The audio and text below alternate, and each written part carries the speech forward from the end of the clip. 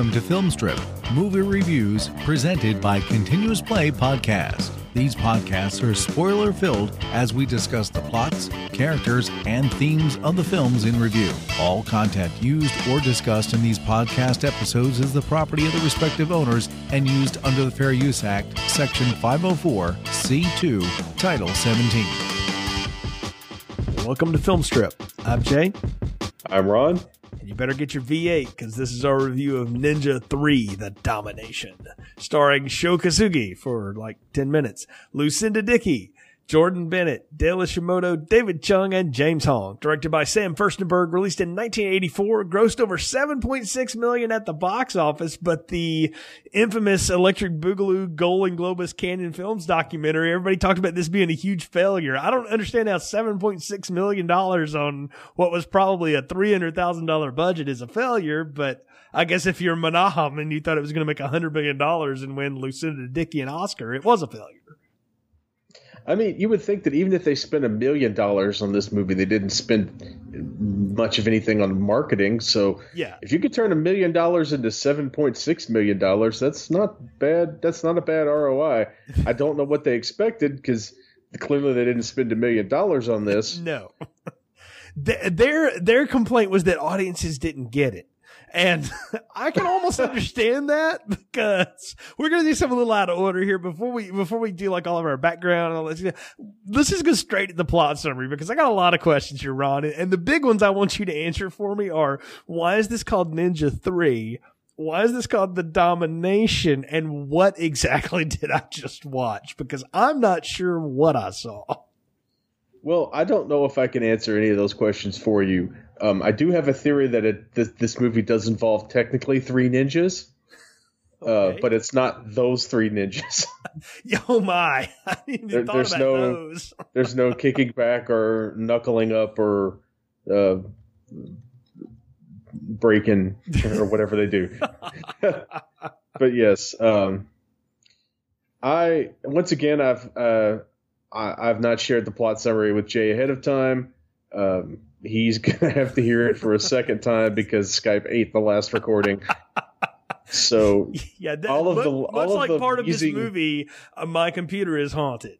So. It's haunted by the ghost of a ninja, and it takes a ninja to kill a ninja. Yeah. But in this case, it's the ninja blender that Jay is going to have to like toss his MacBook into. Yeah. So just fill in the gaps with some wheezing, trying not to laugh laughter, and you'll have basically the same experience that we had last time. All right, so the plot of Ninja 3, The Domination, and my literally page and a half plot summary. I still can't believe it's a page and a half. Well, yeah, I crammed a lot of jokes in it, and we're gonna make the audience suffer and sit through every minute of it. Hey. I ran some of them by my wife, and she enjoyed/hated them, so I think it'll be great. Did she watch this one with you? Because you've drug Holly through all of these. This is not the first time Holly and I have watched this. We have watched this movie repeatedly. Oh. It is one of the rare things to earn the K for keep on the DVR, so that it will not delete it, because I love this movie. Oh, wow. Which is jumping ahead way too much, but yes, I love this ridiculously stupid film, and I've greatly enjoyed watching it again for this podcast. And why do I enjoy this film? Well, let me tell you in the plot summary. Ninjas hate golf, and they love killing. A daring daylight attack on a supposedly famous scientist and his security goons gets the evil black ninja, except he's more like a gray ninja because he's not wearing black, shot up by police after slaughtering a bunch of yuppies. Seems like a victimless crime to me, but I'm not in the LAPD. Either way, Black Ninja kills roughly 24 cops, but in the process, he shot more times than Alex Murphy at the beginning of RoboCop. Black Ninja disappears in a puff of smoke, but emerges from his hidey hole and is found dying on the roadside by Christy, an aerobics instructor / telephone lineman who comes to his aid. I still can't believe that's the character in this movie. Yes, bad move, honey. You just got possessed by an evil ninja thanks to his katana. After a meet cute with Officer Billy, who looks like Matt Lauer and is almost as creepy, ooh. Officer Billy follows Christy to her aerobics class. She spurns him again, only to walk outside and stumble upon one of the many daylight rapes that took place in 1984.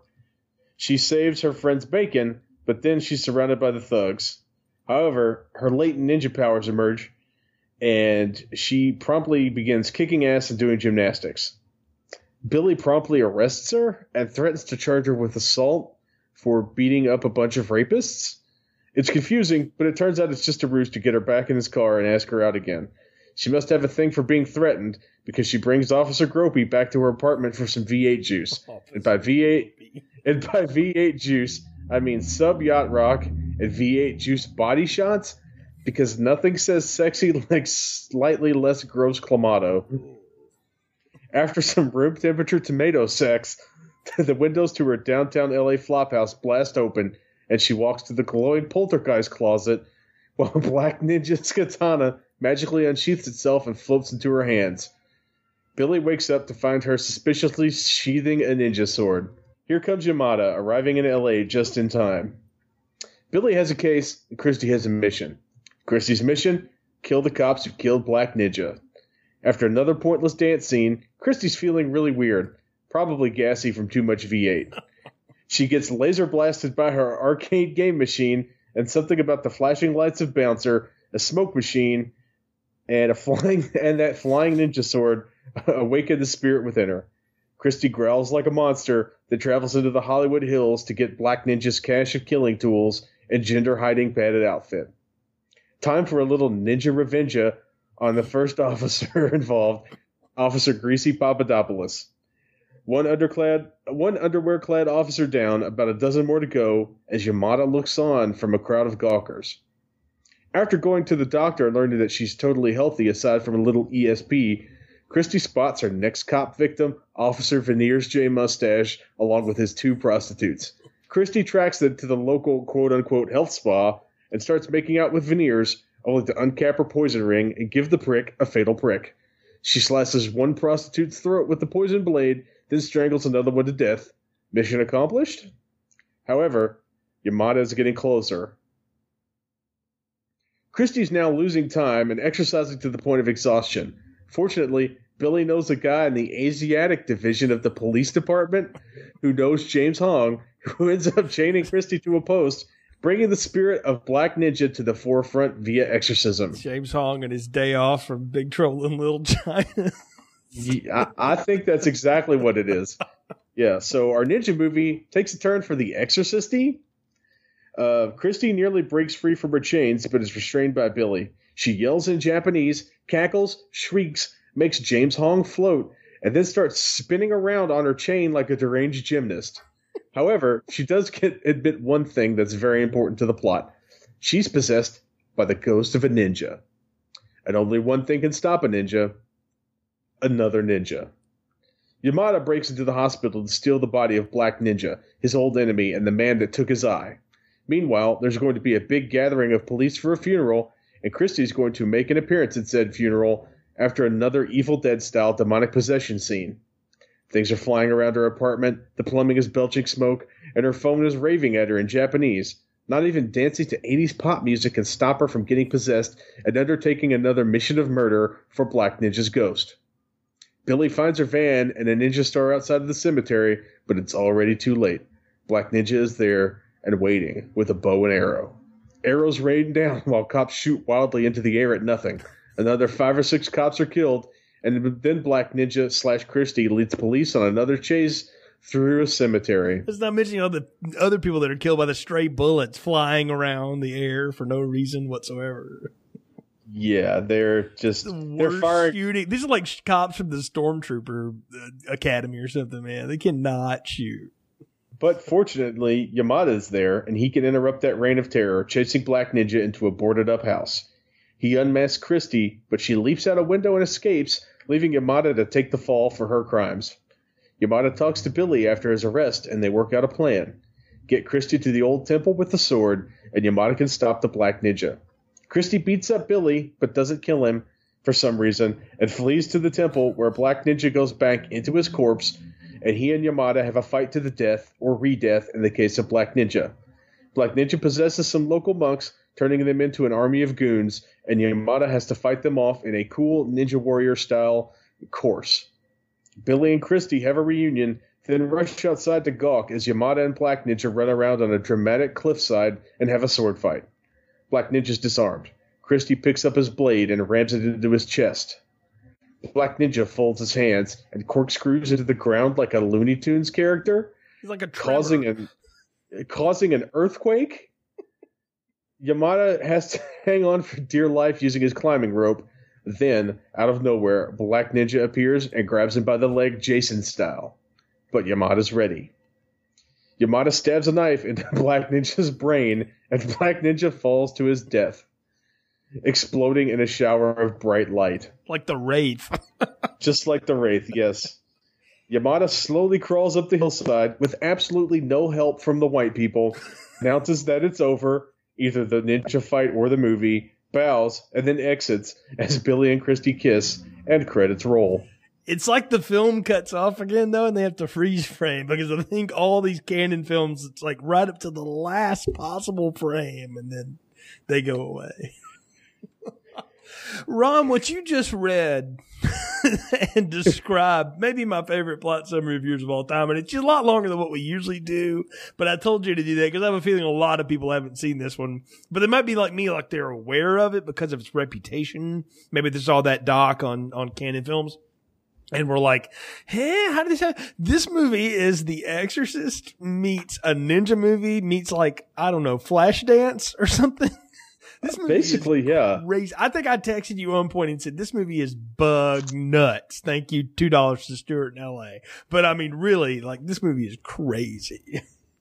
Yeah, this movie, and the thing is, I read a lot of things in the plot summary.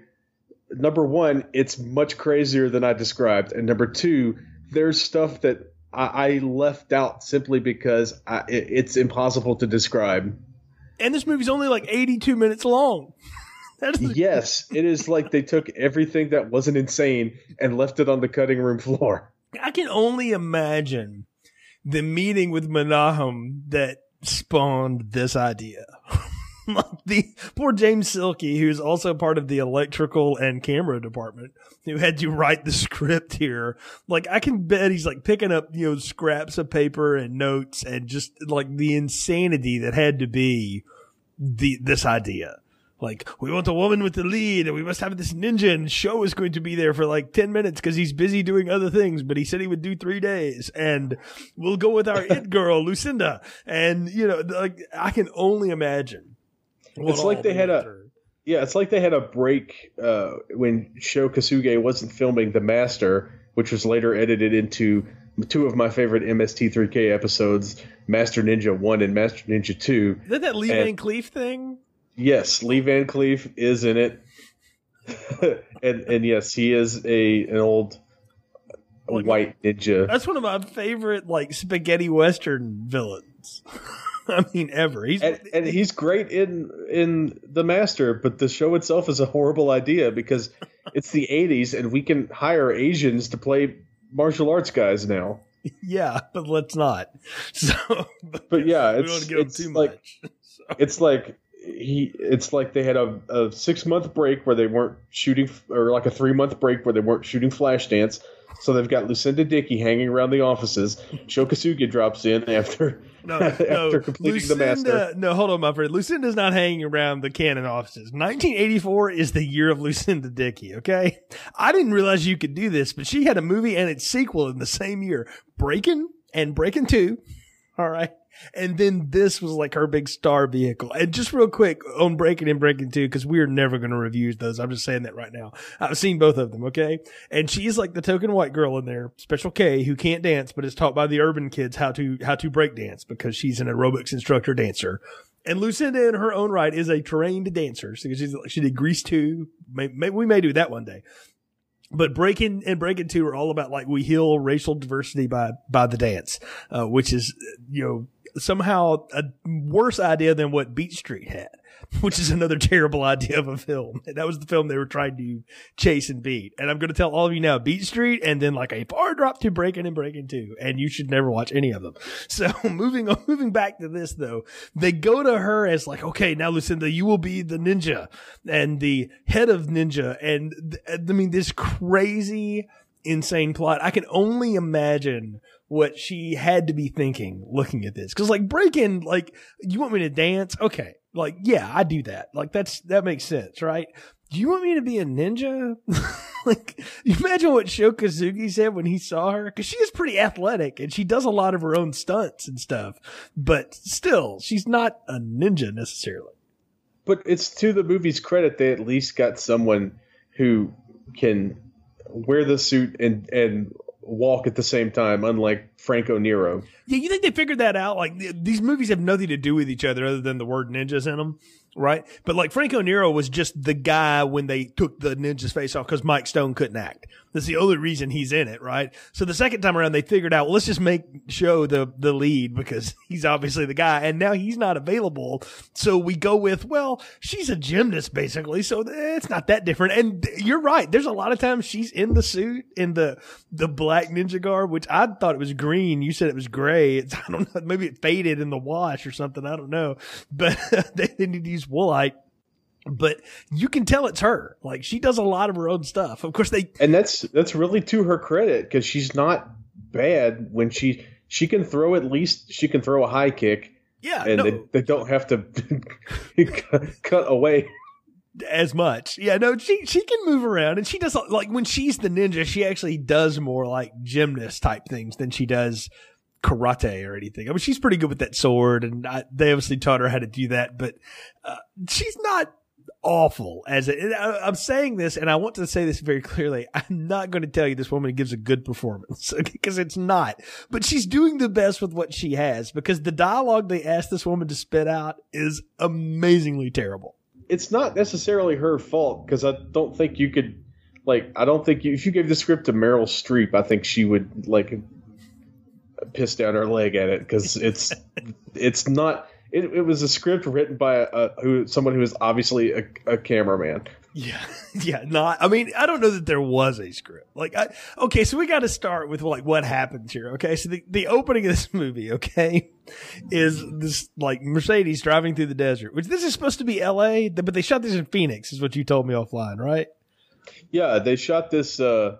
They shot part of it in LA, but I think most of it was shot in Phoenix because I don't think there are many giant desert canyons in LA. No, like, but this is supposed to be LA, but like they play it off like this is supposed to be LA. I'm like, why don't you just make it Phoenix? Like, who cares? I mean, nobody's going to care, but whatever. I mean, it's not like it's not like Salt Lake City. But they are driving through the desert that looks like the beginning of the Wraith, by the way, which is in Arizona. And this guy goes into like a hidden cave while music that sounds like Halloween 3 outtakes mixed with Mission in Action outtakes goes and ninjas up. And the black ninja I know from something, Ron. This David Chung was one of like the big bad guys in Mission in Action 2. And I only know that because I've seen that movie way too many times. Clearly. But I was like, I know this guy. I think he was in a Mission in Action movie. Looked it up. Sure enough, I'm like, yes, I knew he was one of Colonel Ten's like henchmen or something. I forget how he dies. I'm sure it's gruesome and Chuck Norris involved. But, maybe one day we'll get around to that. But he goes in like, I'm like, he's got the magic cave of wonders for like all of his ninja shit. Yeah, like, he's got a random like light box in there with his ninja supplies in it. Yeah, it's like he walks into a cave. Okay, I want to take film strip listeners way back in the Wayback Machine. Go back to the original Leprechaun that Brian and I reviewed. The opening of that movie where little old Warwick Davis is crawling down this little hole. That's the same scene that we're talking about here. It's like a little cave, but it's a ninja cave. And like you said, and I thought honestly with the light off of it and stuff, I thought, is he like wearing all white? That's going to look really weird, but no, it's a grayish green thing. Yeah. I'm not even sure what color it's supposed to be, but like his credit is Black Ninja. I know. I'm like, maybe that suit might have been black one day. They bleached it because it is not, they mixed it with, Franco Nero's stuff or something. Because, I mean, again, these movies are made on the cheap and they're made so darn fast. Who knows, right? I'm sure they were just like, hey, go with it. Nobody cares. Because he doesn't get a name in the movie. So no, he doesn't get a name at all. He is literally just called Black Ninja. And what happens next over the next like 5 minutes? The golf course massacre, as I called it. Okay, we get swords, we get throwing stars, we get a blow dart gun into a gun barrel that blows up in somebody's face. I mean, last time we had like a ninja spit a bunch of like blades into somebody's face. So this is the next evolution. The ninja goes Incredible Hulk on a golf cart, picks it up, throws people off of it. He jumps on top of a cop car, katanas one guy through the roof, puts his fist through the other roof, punches the guy, then kicks the cop car into like a Smokey and the Bandit style wreck off of the 7th hole water hazard. Which was amazing. Yes. I mean, it was Hal Needham like came by for the day and he directed that scene. And I just want to know, how much did they have to pay to that golf course to drive all over the greens like that, man? I mean, they wrecked like the 7th hole at TPC Sawgrass or something. I mean, if they shot it in Phoenix, it wasn't probably that great of a golf course to begin with. So it was an extra from Caddyshack 2. Yeah. Or something. But no, you have all of that. That is not even the half of it, though. Because this is supposed to be because he's there to kill a rich scientist. Like, they never tell us what the hell this is for. Like, there's a drop line later, something about a Japanese mafia hit. But I'm not wrong, right? We never know why he's there to kill these two yuppies and then a bunch of cops. And to be honest, I've watched this movie a dozen times, and this is the first time I've ever heard that drop line about this guy being some sort of famous scientist. Well, which tells you how unimportant it really is. I assumed that it was mafia goons because it looks like mafia goons, but I guess everybody in 1984 kind of looked like a goon. Could it have been some more of the mafia goons from part 2? Is that what? Yeah, that's what I thought was happening. I thought, well, these guys must be some kind of organized crime because look at them, they're playing golf. I mean, to hear the story of part 2 is that was a different movie, and then in editing and with a couple of reshoots, they turned it into what we got, which was golden last time, in my opinion. So I can see that, like, okay, we pick up from there, and it's more, it's just chaos here, right? But this ninja takes out a helicopter, and has to be one of the most awesome things ever. He puts the throwing star between his toes and toe throws it into the pilot's face. Which was amazing. The fact that he could even just hold that throwing star with his feet was impressive. And then he throws it. Like, that's amazing. I mean, I happen to be married to a woman that has kind of long toes, and like Rachel can pinch you with them. Like, they're almost like fingers in some ways. It's pretty amazing. So I can believe somebody could grip something, but to get the force out of it, it's unbelievable what we're seeing here. And then the crash of the helicopter is also amazing, where the pilot is clearly like, I'm just going to duck in and out of these rocks, and then you guys set off that piece of pyro. Yeah, and that's exactly what happens. Like, you see the helicopter, and the guy inside is clearly making it like wobble back and forth and look kind of out of control, but never actually out of control. And then he flies over the hill, and we get a forced perspective shot of an explosion where you can clearly see like the wadding of the pyro come flying over the hillside. It's like they had one shot, and it probably wasn't licensed, which is why they had one shot to do it. Yeah, I'm sure they got permits. It can't be that hard to blow things up in Arizona. But they probably only had the money to blow it up one time. Yeah, this is true. It's like they had one day. So they had the helicopter for like an hour. Yeah, they rented the helicopter in one of those rent the helicopter flight for an hour places, and then they talked the guy into appearing in the movie and wearing a cop outfit. Yeah, exactly. So the one cop is shooting wildly from there. It all comes down to where this ninja gets shot up like Jason Voorhees, Michael Myers style in the end. And I thought like they shot this twice and forgot to edit around it. Because at one point, like they gun him down, then he gets back up, kills a bunch of people, and they have to gun him down again. Yeah, I don't know if that was deliberate or not, because in this opening scene, there are a lot of weird little screw-ups. Like, he kicks a cop off a motorcycle, and then you see a second cut of the cop on the motorcycle again, flying into the lake. Yeah, it's very strange. Like there's all kinds of just crazy action going on. But like the way he escapes is amazing because he throws like a little bomb. A lot of smoke goes around. The cigar chomping cops there, they're firing guns. It's craziness. And what we find is that the ninja has burrowed himself in the ground like a beetle or something.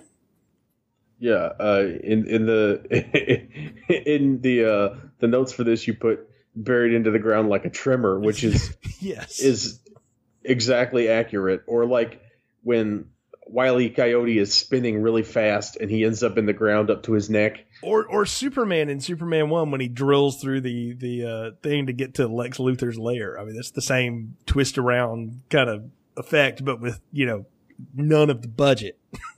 Yeah, and they don't actually show him twist around this time. He blows up the smoke bomb, and then we see him poke his head out of the ground like like the gopher. Yeah, exactly. But it's like he's done it with the katana. It's almost like he blends himself. It's very weird. I mean, but there's like all these shots of him like he's hiding in the palm tree, and then he pops out and jumps on the helicopter later. It's crazy town what goes on in this intro, and all of this to go down where like literally the cops are like, let's go get him. Let's go find him. And they all run off and like all of their dead friends are laying there on the ground. I'm like, nobody's there to secure the crime scene. Yeah. There's a pile of 30 dead cops and their weapons. Yeah. There's nothing. Nobody's radioing in going like, hey, like the whole squad's gone. Let's bump up hiring. I mean, really, like there's a entire police force is totally wiped out by this guy before they finally shoot him enough that he can, they think he's dead, but he's not dead. So, which is he's merely grievously wounded. Yeah, and angry about it. Yeah, I know, pissed. And we'll talk about that in a second because now we have to get to Christy, who likes her 80s pop rock while climbing telephone poles person. I thought this was going to be a misdirect. Like she, her outfit looks kind of like what the ninja was wearing, and I thought the cops are going to mistake her and shoot her, thinking she was the ninja, and they're like, "Oh crap!" And that's how we're going to get this crazy plot. But that's not what happens. No, that's the trauma direction.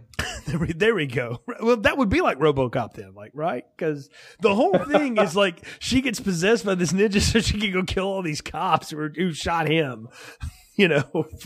They shot him, by the way, because he had murdered people in broad daylight and killed half their friends. That's why cops shoot you. He murdered literally 20 people. I mean, and that's not an exaggeration. That's probably a low estimate. And I mean, all before the 9:00 tea time.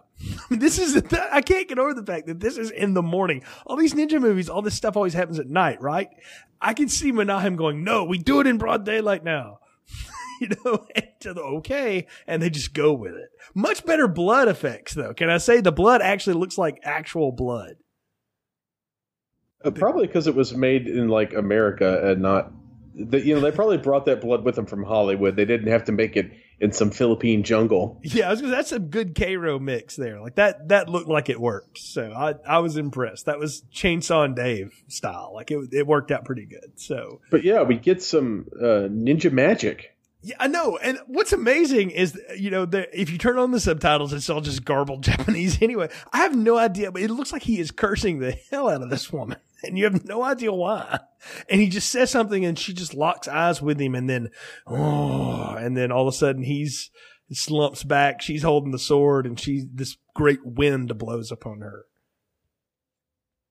Yeah. And it's complete. It makes absolutely no sense.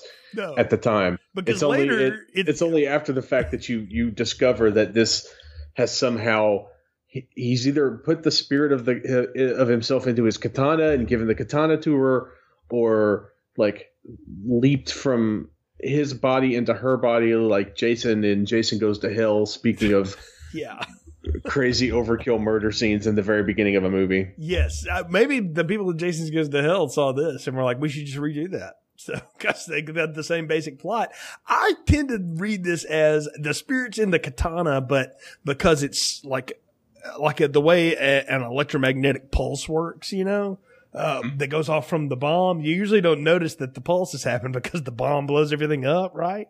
But she sort of blatantly affected by it, but it's later when she grabs the glowing katana, and then when her video game machine goes, I don't know, it transfers on her, that she's fully possessed by the ninja. But I think she's like partially possessed at this point.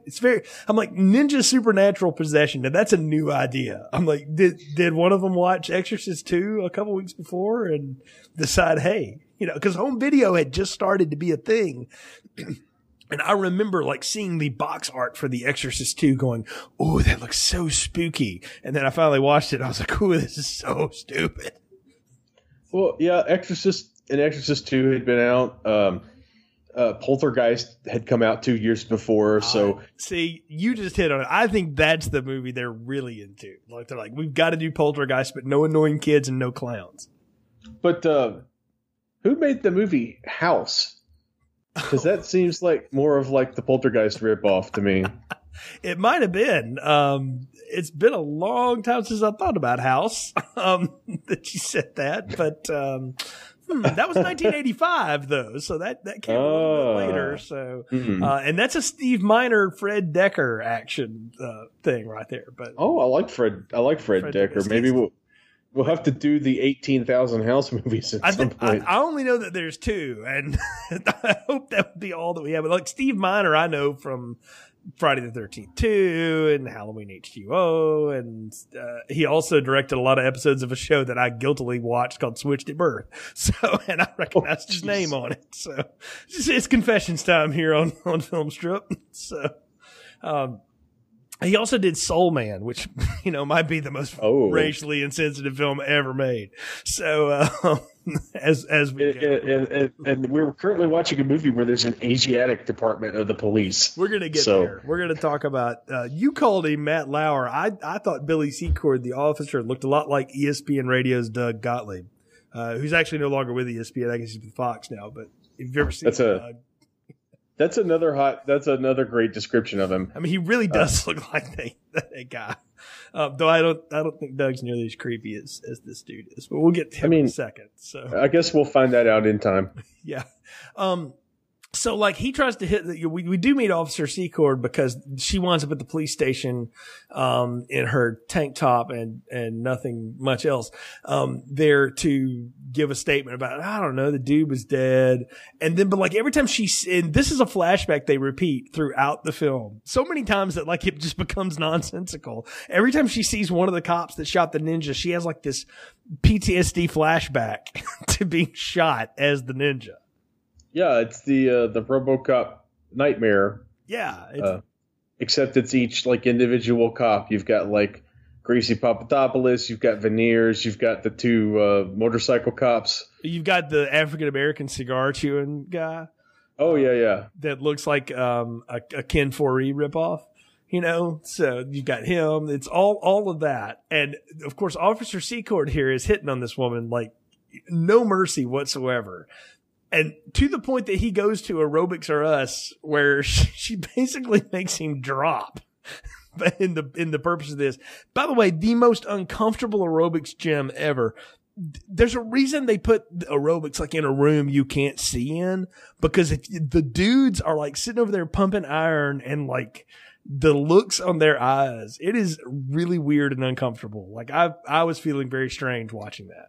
Yeah, and it only gets, maybe that's an 80s thing, I don't know, but it only gets worse because those same guys I assume are so horned up from the aerobics class that they're ready to go outside and rape the first person they can get their hands on. Right, exactly. And then they're going to use Christy for dessert, they say, until she kicks the crap out of all of them. But yeah, she beats up David Brenner. She beats up steroid Fred the Hammer Williamson. Yes. All the guys that were probably like jobbers in the AWA are the guys that she beats the crap out of here. Yeah, it's definitely some day players from Championship Wrestling from Hollywood. Oh yeah, no doubt. Like these are not normal human beings, but she pummels them because with a combination of like gymnastics and ninjutsu. And that's the thing I will say again is that they ask her to do stuff, but they don't ask her to do things that she's obviously uncomfortable doing. Like every time Franco Nero tried to do some karate shit, he looked like an idiot. right? Like we can agree. Like he clearly didn't know what he was doing. But every time she does stuff, it's like, well, that looks like what a gymnast would do. Like she does a parallel bar, she spins around, she kicks one of them. I mean, she's pretty good as far as thwarting all of them. And what's amazing is like there's this whole crowd of bystanders watching this go down, and I'm like, too bad there's not a cop there. Oh, wait a minute, there's Billy. Yeah, Billy's just standing there watching her. Number one, he's standing there watching the beginnings of the assault, and he doesn't interrupt. Number two, he stands there and watches Christy beat the crap out of these roid ragers. Right, exactly. And then, quote, arrests her for assault only so he can hit on her some more in his little MG as they drive down and out in Beverly Hills lane or something. So, like, I expected Nick Nolte to pop out of the side there for a minute. But it's funny because this I can only imagine that this gymnastics martial arts inspired the creators of the great Gymkata. Maybe they did. I thought Lucinda Dickey is probably like the precursor to the Pink Ranger. So Amy Jo Johnson owes her career to Lucinda Dickey in this movie. Yeah, that's not bad. I'll just put that out that's there. That's not a bad point. Yeah. I don't think I'm wrong. Was Sho Kosugi ever on one of those, by the way? If not, they missed a chance. No, but Kane Kosugi, his son, ends up going to Japan and being one of the in like the Super Sentai, what's the name?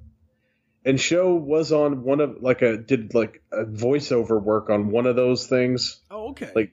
And he was in the Ultraman TV series also doing a voice. Okay, see, I can see all of that. Like, that makes total sense, right? But he wasn't doing the martial arts part, which is weird. But I think he might have been working behind the scenes. Yeah. On some of it. No, he wasn't, but I think that's when his son was working on, Super Sentai. So. Oh, wow. Anyway. See, it all ties together. Can you get over how 80s this chick's apartment is, though, man? Like, everything from the little light up artwork to the garish color scheme. The weird picture of not David Bowie, but it looks like if you mash David Bowie together with Annie Lennox. Yes, yeah, with the sunglasses that light up, and then her fuchsia bed / futon. The fact that her phone is a payphone. The fact that she's got a bouncer machine. Yeah, the video game that never made it. They got it on the console. I'm sure they were like, "Oh yes, this will be great." We'll have it out there. The kids will love it. And then the game never gets made. But she plays it like she has moments of play. I'm like, why can't she be playing Kung Fu or something in a console? That would make more sense, right? Because they do this whole bit about she's obsessed with Japanese culture, but that's nothing new. She just gets more obsessed once she's obsessed, possessed with the ninja stuff. She's got all this faux Japanese stuff all over her apartment anyway. Yeah, she's obsessed with Japanese. Maybe that's the cover for the sword, so that way it's not weird that she has a random samurai sword in her closet. I don't know. Again, it makes as much sense as anything else. She's got Muzak playing in the background here, which, by the way, I don't know if you listen to it or not. The song that plays when she's doing the aerobics work or whatever, it's a song all about how you're a fat, out of shape bum and you should kill yourself if you're not working out. And all, it's a really darkly comedic 80s warm up song. It's really weird. I've never paid attention to any of the music in this. You need to go back and listen to the lyrics of that, because it's your sex life is lousy because you eat too many potato chips and shit like that. Is nuts. But I was like, where did they get this? How did they get somebody to do this? The insane shit store, I guess. That's probably their effects department. Cocaine or us? I don't know. Yeah, it could be, right? So she brings Billy back to her apartment, and she becomes I don't know, man, kind of like Sigourney Weaver when she gets possessed in Ghostbusters and goes total horn dog on Bill Murray.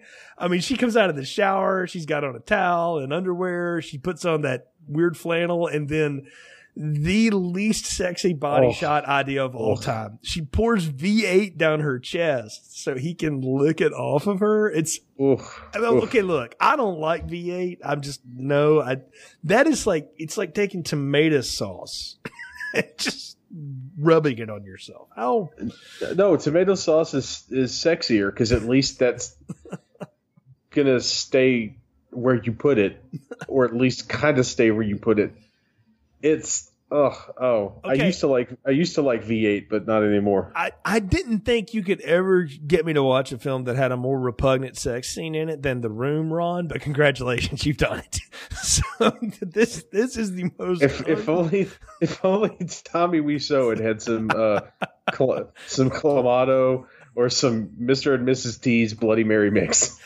You wonder if like Juliet was like, nah, nope. Not doing that. So. Well, they do eat strawberries together, which is also gross. They do have the strawberries together. By the way, folks, a little unpaid advertisement. Go see Disaster Artist. That looks amazing. That may be James Franco's best work ever.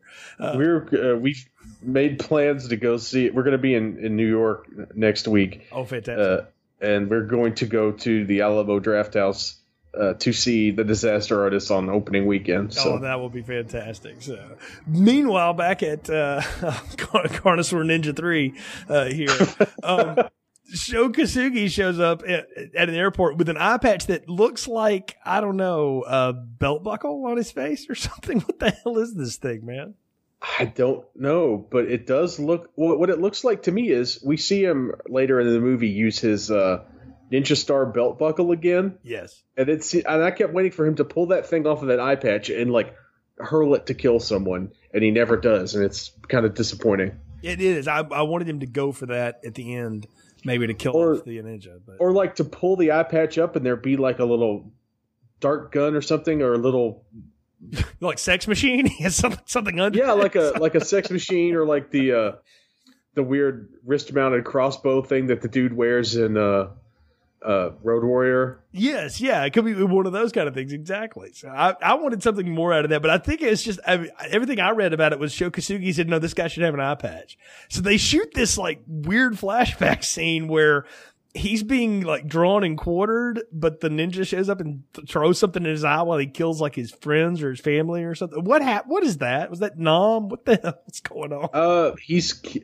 I don't know, because they don't say who that old guy is, but Sho Kosugi is very upset about his murder. So I assumed it was either his father or, in true martial arts movie fashion, his mentor. I was going to say, it's probably his master, right? And then he's there to he comes in kind of like the wolf in Pulp Fiction. Like he's been brought in by these people in full Japanese garb to clean up this mess, because this is where we get the drop line about a murdered scientist or a mafia hit or something. This is the part. Well, no, because we get the scientist part happens in the police station.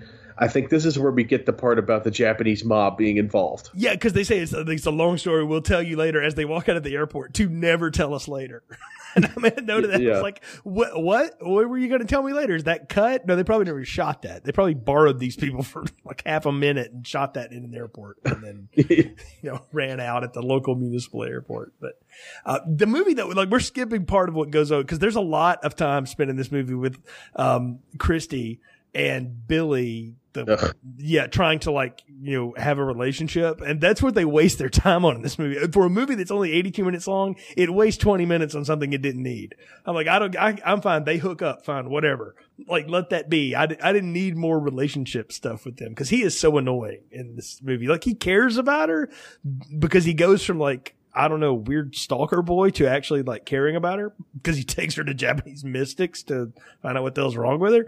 But he never really does anything useful to help her. No, we don't. I mean, Billy's role, aside from the V8 splash, could have been handled by that roommate friend girl we see in the very beginning of the movie who disappears. Right? Yeah. Who's that girl? I'm like, is that just friend over from work? Like some friend you are, because he calls her and she hangs up on him, and then they go to aerobics class. I don't know. Because that woman never shows back up. I'm like, that must have just been somebody coming through. So. She's already Christie's into Japanese stuff. Maybe she just knows James Hong. Maybe that's it.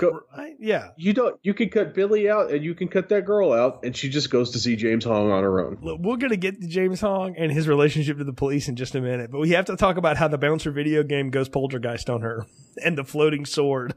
that happens because they do nothing to try and hide the fact that this is on strings and sliding across that woman's ceiling.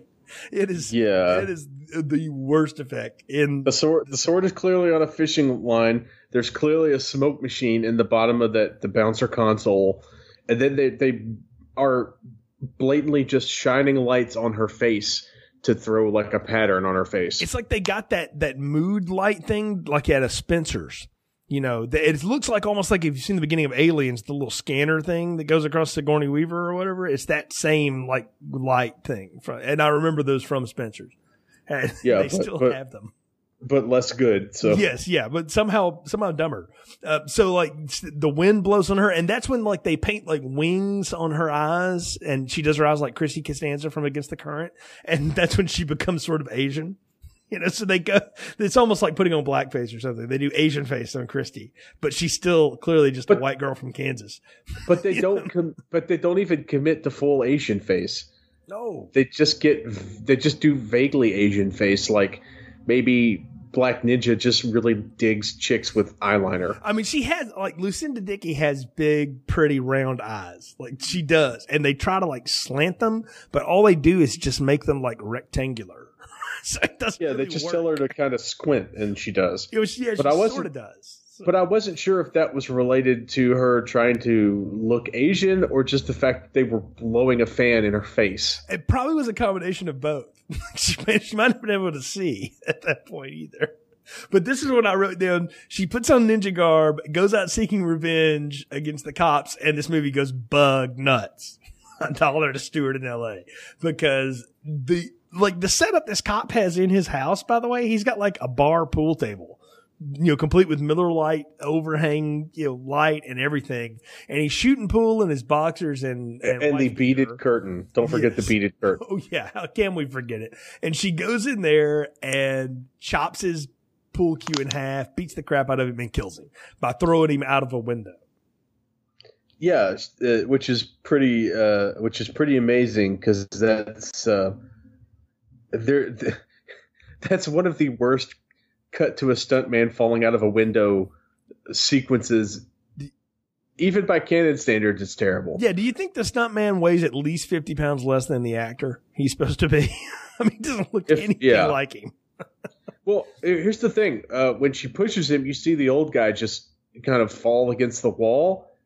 And then they do a smash cut to outside, and you see the stuntman hurling himself through the window unassisted. Yeah, it's like he came off of like a catapult and went backward through the window, Jason style or something. No, they can't afford a catapult. They just told him to jump out the window.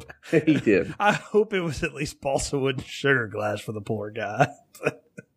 So the revenge plot kicks in. You know, Christy shows up with all these weird bruises, beat the hell all the time, and just like, no, I'm fine, Billy. It's cool. And Billy with the hairiest shoulders in the world to cry on. Oh my goodness. Yeah, he clearly they didn't have any money in the budget to shave his yak-like shoulders. And I mean, I'm a hairy guy, but man, Billy is definitely got me beat. Yeah, me too. I'm looking at that like, man, I can't touch that. That man's got rugs on his shoulders. Yeah, he looks like a Greek. I mean, yeah, and he probably is. Like, Jordan Bennett is probably not his name. Okay, I don't know what it really is, but I'm sure that wasn't what he was born with. So, yeah. So the revenge plot kicks in now, and now we get the hot tub murder spree. You called these two women hookers. I thought they were just like, you know, competing girlfriends because they talk so much shit at Christy when she rolls into the pool with them. Yeah, that's a good point. I wasn't sure what they were, but I don't think Officer Veneers could like pull two attractive women like that unless they were bought and paid for. I thought that maybe they were upset that Christy was going to come in and take away some of their check. Well, they were just like, oh, you can have him, honey, whatever. I kind of thought they were like his two, squeezes or whatever. I don't know. It was very, I mean, you get like this. I thought for a minute she was going to make out with all of them. Like, I really thought, I realized that, wait a minute, this is 1984. We weren't ready to do that yet, but they were dangerously close to going there, I thought. Yeah, it definitely threatened that at every point. And, you know, I guess they they didn't want to, go full Basic Instinct. I'm sure they had enough problems with all the people who get ninja stars jammed in their eyes. Right, exactly. So we don't have full nudity in this movie like we did last time. We just get a lot of bathing suit and underwear action here and stuff. But what we do get is more ninja crap, because like we talked about all the stuff that's in the layer that she gets. She apparently gets the ninja poison ring thing, which I'm like, that's some fast poison, man. That works pretty good. Yeah, but that was cool because that's a ninja weapon. That's one of the few things that ninjas use that I don't think we saw in Revenge of the Ninja. I don't remember there being a poison ring. No, I think you even called that out. Like one of the things we didn't get. So I was like, well, and when I saw it, I said, oh, there it is. So I was like, somebody else must have been thinking, hey, we didn't get the poison ring last time. We need to get it. Maybe Sho Kosugi was like, you should probably try the poison ring, guys. That's something you hadn't done yet.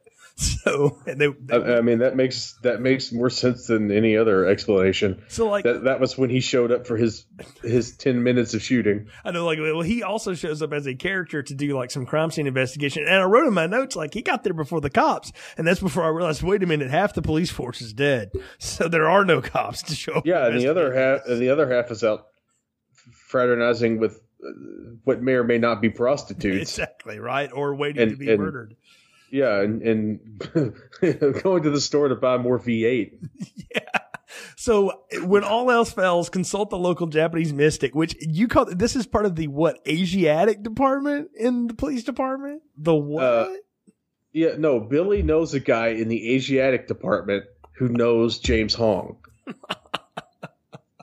Now, I said earlier he came off of Big Trouble in Little China. That is a couple years later, so maybe he wasn't doing that then, but this was the warm up for it.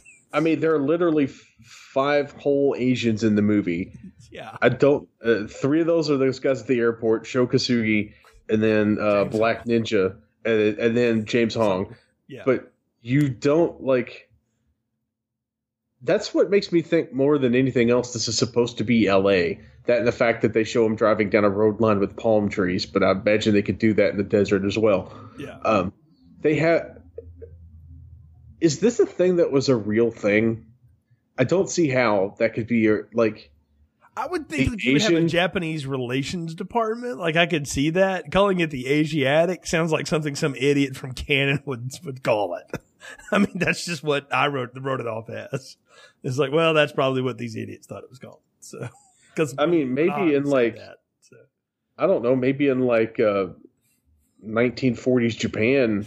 Something. Or like you might have something like that, but like. Well, I like the idea though that he takes her here and he ties her up, and I wrote down the words 50 Shades of Ninja Exorcism, because he basically ties her up in like a spread swing, and he brings out the evil spirit. And I will say this, that's one thing this movie did, is they dubbed the Black Ninja's voice, or somebody doing probably Sho Kosugi doing like an angry Japanese speaking English voice and her voice together to do this screaming at James Hong. That was good sound editing. Well, it sounded like David Chung, who plays the Black Ninja. It sounded like his voice. Okay, well, they did a really good job of dubbing that together. I'm like, this is not the kind of movie that I think would spend any money on its overdubs or anything like that. Whoever was sound engineering that day, bravo. As someone who does sound and has to edit and things like that, that's not easy to do. And it matches up really well, and it vacillates. Like her voice gets louder, his gets louder, and it goes back and forth. And I actually thought that was probably the best scene. That really was one of the best, at least, possession scenes for sure.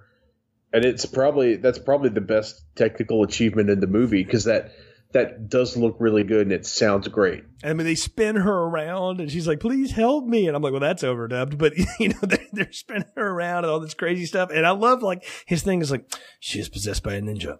Only a ninja can beat a ninja. It's pretty much like, yeah, you're screwed, Billy. Sorry. There's nothing we can do. Yeah, better get your $20 back from James Hong. Exactly. Like, yeah, can I get a refund on that? So, who I don't know if he has a name in the movie credits, but I don't believe anyone ever says his name. I thought I heard it once, but I don't know what it is. Mishiyama, who cares? It doesn't matter. He's James Hong. So, I mean, he's in one scene. Exactly. So that's it. But now we get the funeral attack. And this is what's awesome is Billy is trying to find, cause James Hong says, if you know where the sword is, maybe I can, help you. They arrest Yamada though. at this point. And that's where Billy gets that bit of information. If you bring me the sword, I can help you bring her to the old temple or whatever. And bring her to the old temple and bring me the sword. Exactly. And we're going to talk about his escape scene in a sec, but we've got to talk about that funeral attack, okay? Because she goes to the funeral, and I mean, it's arrows and blood everywhere. She kills. We break a tombstone in half. I mean, it is a crazy fight. Yeah, we kill at least half a dozen cops with arrows. Yeah, but they were all the ones that shot the ninja, so they deserved it? I mean... Question mark? Yeah. Well, no, they're not all the guys who shot the ninja, because one of the guys, it misses and it kills just a random dude with glasses. Like a random cop with glasses, who I don't think was involved. But yeah, she eventually kills more of the guys who killed Black Ninja. And then we get an absolutely insane chase through a cemetery. And, you questioned how they got to shoot on the golf course earlier. What kind of cemetery would say, yes, please smash a fake tombstone and drive crazily through Shady Acres Eternal Rest Home or whatever? Can I tell you, I don't think they asked anyone. I think they showed up and shot it, and it being, Phoenix or LA or whatever, they were just like, I mean, they're just used to it. I don't know though. This looks kind of like what the back lot of Buffy was for many years with the fake, gravestones and stuff. It was just one little area, like a little garden. Yeah, maybe they set up some fake. Set up fake tombstones for the car chase. They're doing the funeral and they're reading like Psalm 23, and they flub that all up. They get half of it backwards, and then the ninja shows up, and that's ends the whole thing. But Yamada intervenes, and he gets good punches in before he gets arrested. But I want to talk about his escape from the cops. He has like all these devices hidden on him so that he can dart the cops, knock them out. He basically, does he kill them or does he knock them all out so he can steal the cop car and go to the Jedi temple? I mean, the ninja temple. I don't think he killed any of them. Okay, so it was all stun. So yeah, it's ninja knockout juice. Yeah. So she gets possessed. Secord tries to intervene. She almost kills him, but she stops. Like she almost katanas him. And I was like, damn it. I really wanted Billy to get his face cut off. I kind of did too, and I'm disappointed that they suggested that the power of love is what stopped the blade, because he yells her name, and then it's when the blade stops just inches from, cutting him a second mouth where his neck used to be. Exactly, and so she runs away. So we go, like I said, we get the showdown at the old ninja temple, or as I put in my notes, the old ninja temple, and I don't really understand what happens here. Yamada has stolen the bullet-ridden body from the morgue of the Black Ninja so that he can reanimate it with like a prayer or the Force, something. He wants to get Black Ninja out of Christie and back into his body so he can kill him. So he's also like a practitioner of witchcraft too? Like, isn't that like competing religions, ninjutsu and witchcraft? I mean, maybe it's all chi. I don't know. We do see Christy fly during that funeral fight because she leaps to the top of a tree and then leaps onto a car. See, that's the thing. Like, this ninja was already Superman anyway. Like, we've already established that. So I get the fact that she's got like Kryptonian power when she's possessed by the ninja. But maybe all ninja have Kryptonian power. Oh yeah, we've never been told otherwise. So that's how you know that Yamada's a ninja.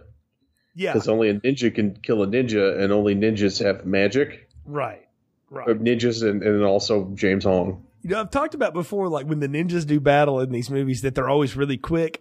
I'm really glad that the Yamada Black Ninja fight goes on for several minutes. Like there's several stages to it. It's like several boss fights. And I wonder if like they had played video games like, no, it's got to escalate. Like this is Sho Kasugi's basically clips reel of him and David Chung just going at each other for 30 minutes. Well, I think that also a lot of it has to do with the fact that Yamada is basically a zombie. Is that what it is? I was going to ask you. You see him get slashed several times in blows that should kill a normal person, but he they don't kill Yamada. He gets an arrow from Christie at one point too and survives that. You're right. So I guess stabbed through the chest. He gets slashed before Yamada even Yamada takes over the minds of all those younglings. Yes, yeah. Before they go down like cannon fodder, man. Well, that was their point. Exactly. But notice that Yamada doesn't kill those guys either. No. He's got like he's got a bow staff. He's not got like and he doesn't have like a Naginta or whatever. It's like a sharp blow to the head would bring them back into normalcy. He literally knocks some sense into them. Yeah, well, I mean, Black Ninja can only spread his spirit around as so far because he's got to retain enough to be his own, right? Like that's what I took it as. Is like he can infect them enough to like control them briefly, but they get a good sharp blow to the head. It's like, that one's gone, because he's still got to do enough to make, he's got to animate his own body again. And we see Christie like resist it, yeah, just through the power of dance. Yes, because she flash danced basically. The only thing missing was the pull chain with the water and the chair, and that's how she resists being repossessed by the ninja. Yeah, which, I guess Lucinda, they were like, Lucinda, we got to do something. She's like, look, I can dance, and they're, well, yeah, obviously you're the breaking girl, so go for it. So, I was disappointed she didn't break out some breakdance moves. I was like, come on, just a little bit, just for the audience. Come on. That would have been cool. And I did sing Maniac a couple of times during these dance routines. Someone listening to this, please recut this scene to Maniac and put it on YouTube, please. That would be awesome. It would be way better than the soundtrack here, which again is just outtakes of Halloween 3 and Missing in Action. That's some random bad 80s pop songs. Oh, I mean, I can only imagine the commissioning that went into that.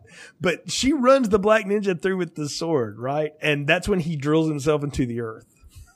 Yes, he puts his hands together in one of the ninja poses that we're introduced to in the very first Enter the Ninja. Yeah. And then he spins himself into the ground. Right. And you said, and he causes an earthquake. And I was like, well, it is California. I mean, you can dig a hole in your backyard and cause an earthquake. So, because that's what you get for living on plates. But I guess it's technically Phoenix because it doesn't look like California at all. I don't think there are a lot of, canyons in California. There may be like the Laurel Hoodoo Hills, though, man. That's not held together by much. It slips, a rock falls, and the next thing you know, you're trapped by one. So that's probably where they were testing early prototype of fracking. Yeah, there you go. So he falls down, but you called it out right. Just when you think Yamada, who's hanging on, by his bat cable, basically, is getting away, the Black Ninja grabs his ankle, and that's when he has to go okay, Crocodile Dundee style, I'm done. And he puts that knife through his head and twists it. And I was like, oh, that'll do it. Well, I mean, that's the only way to put down a zombie is you got to kill the head. That's right. Yeah, I was like, well, you got to go for the head, right? So that would be the death blow. But is it? Because he disappears like the Wraith. So is he dead? I mean, to never be continued, we'll never know. Yeah, which is sad because I don't see how this movie didn't make money. I know it made money, but I don't know. I think this was at the time when Golden Globus was on the downhill slope. It's actually right before it, okay? Because this is when they start putting out 25 movies a year, and they start all bombing on them and stuff. So they were doing good, and then they took the tank dive. But 84 to 86, man, their output is extensive.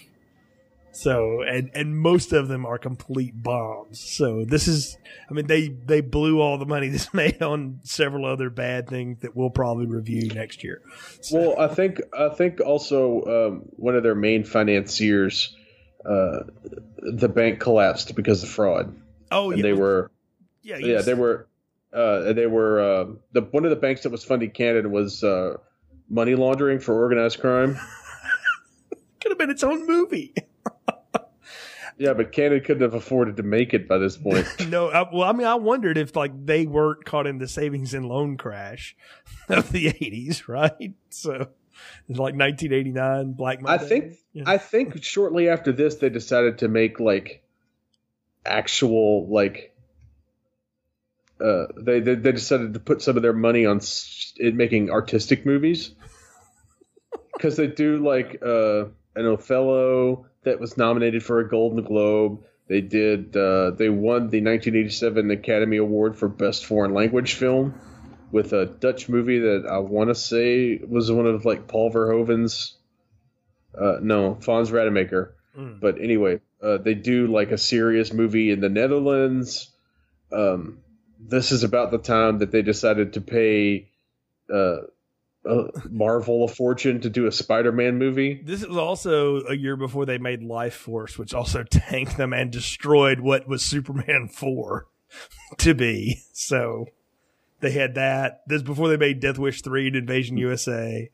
Masters of the Universe. Yeah, that one came down. It's, like, if you go through Golden Globes' output, by the way, you can see like a random Charles Bronson movie, and you're like, this is when they called Chuck back to try to make some money, you know. So, this is before the great Cobra, though, of 1986, which we are gonna do that one day. I'm putting that down the table now.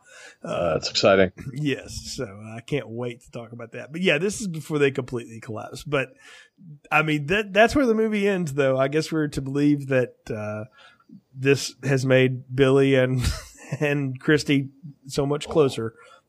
All this random murder that they've been involved in. Yeah, they definitely fall in love, I guess. I mean, Billy's got to be the chief of police at this point. There's nobody left. I mean, is there anybody left? The desk sergeant is probably the only one left. So Billy's deputy chief. So at this point. Well, I think we're at the point of the podcast where it's time to give final thoughts, recommendations, popcorn ratings. So, Ron, what are yours for Ninja 3, The Domination? Oh, man. I'm never quite sure how to rate certain movies on a popcorn scale, because I'm not sure if I'm enjoying them for the reason I'm supposed to enjoy them. But I got to give this one an extra large popcorn as well. I think Revenge of the Ninja is a better movie, but Ninja 3 is literally insane. Like, it is like cocaine. If cocaine made a movie, this would be that flick, because it's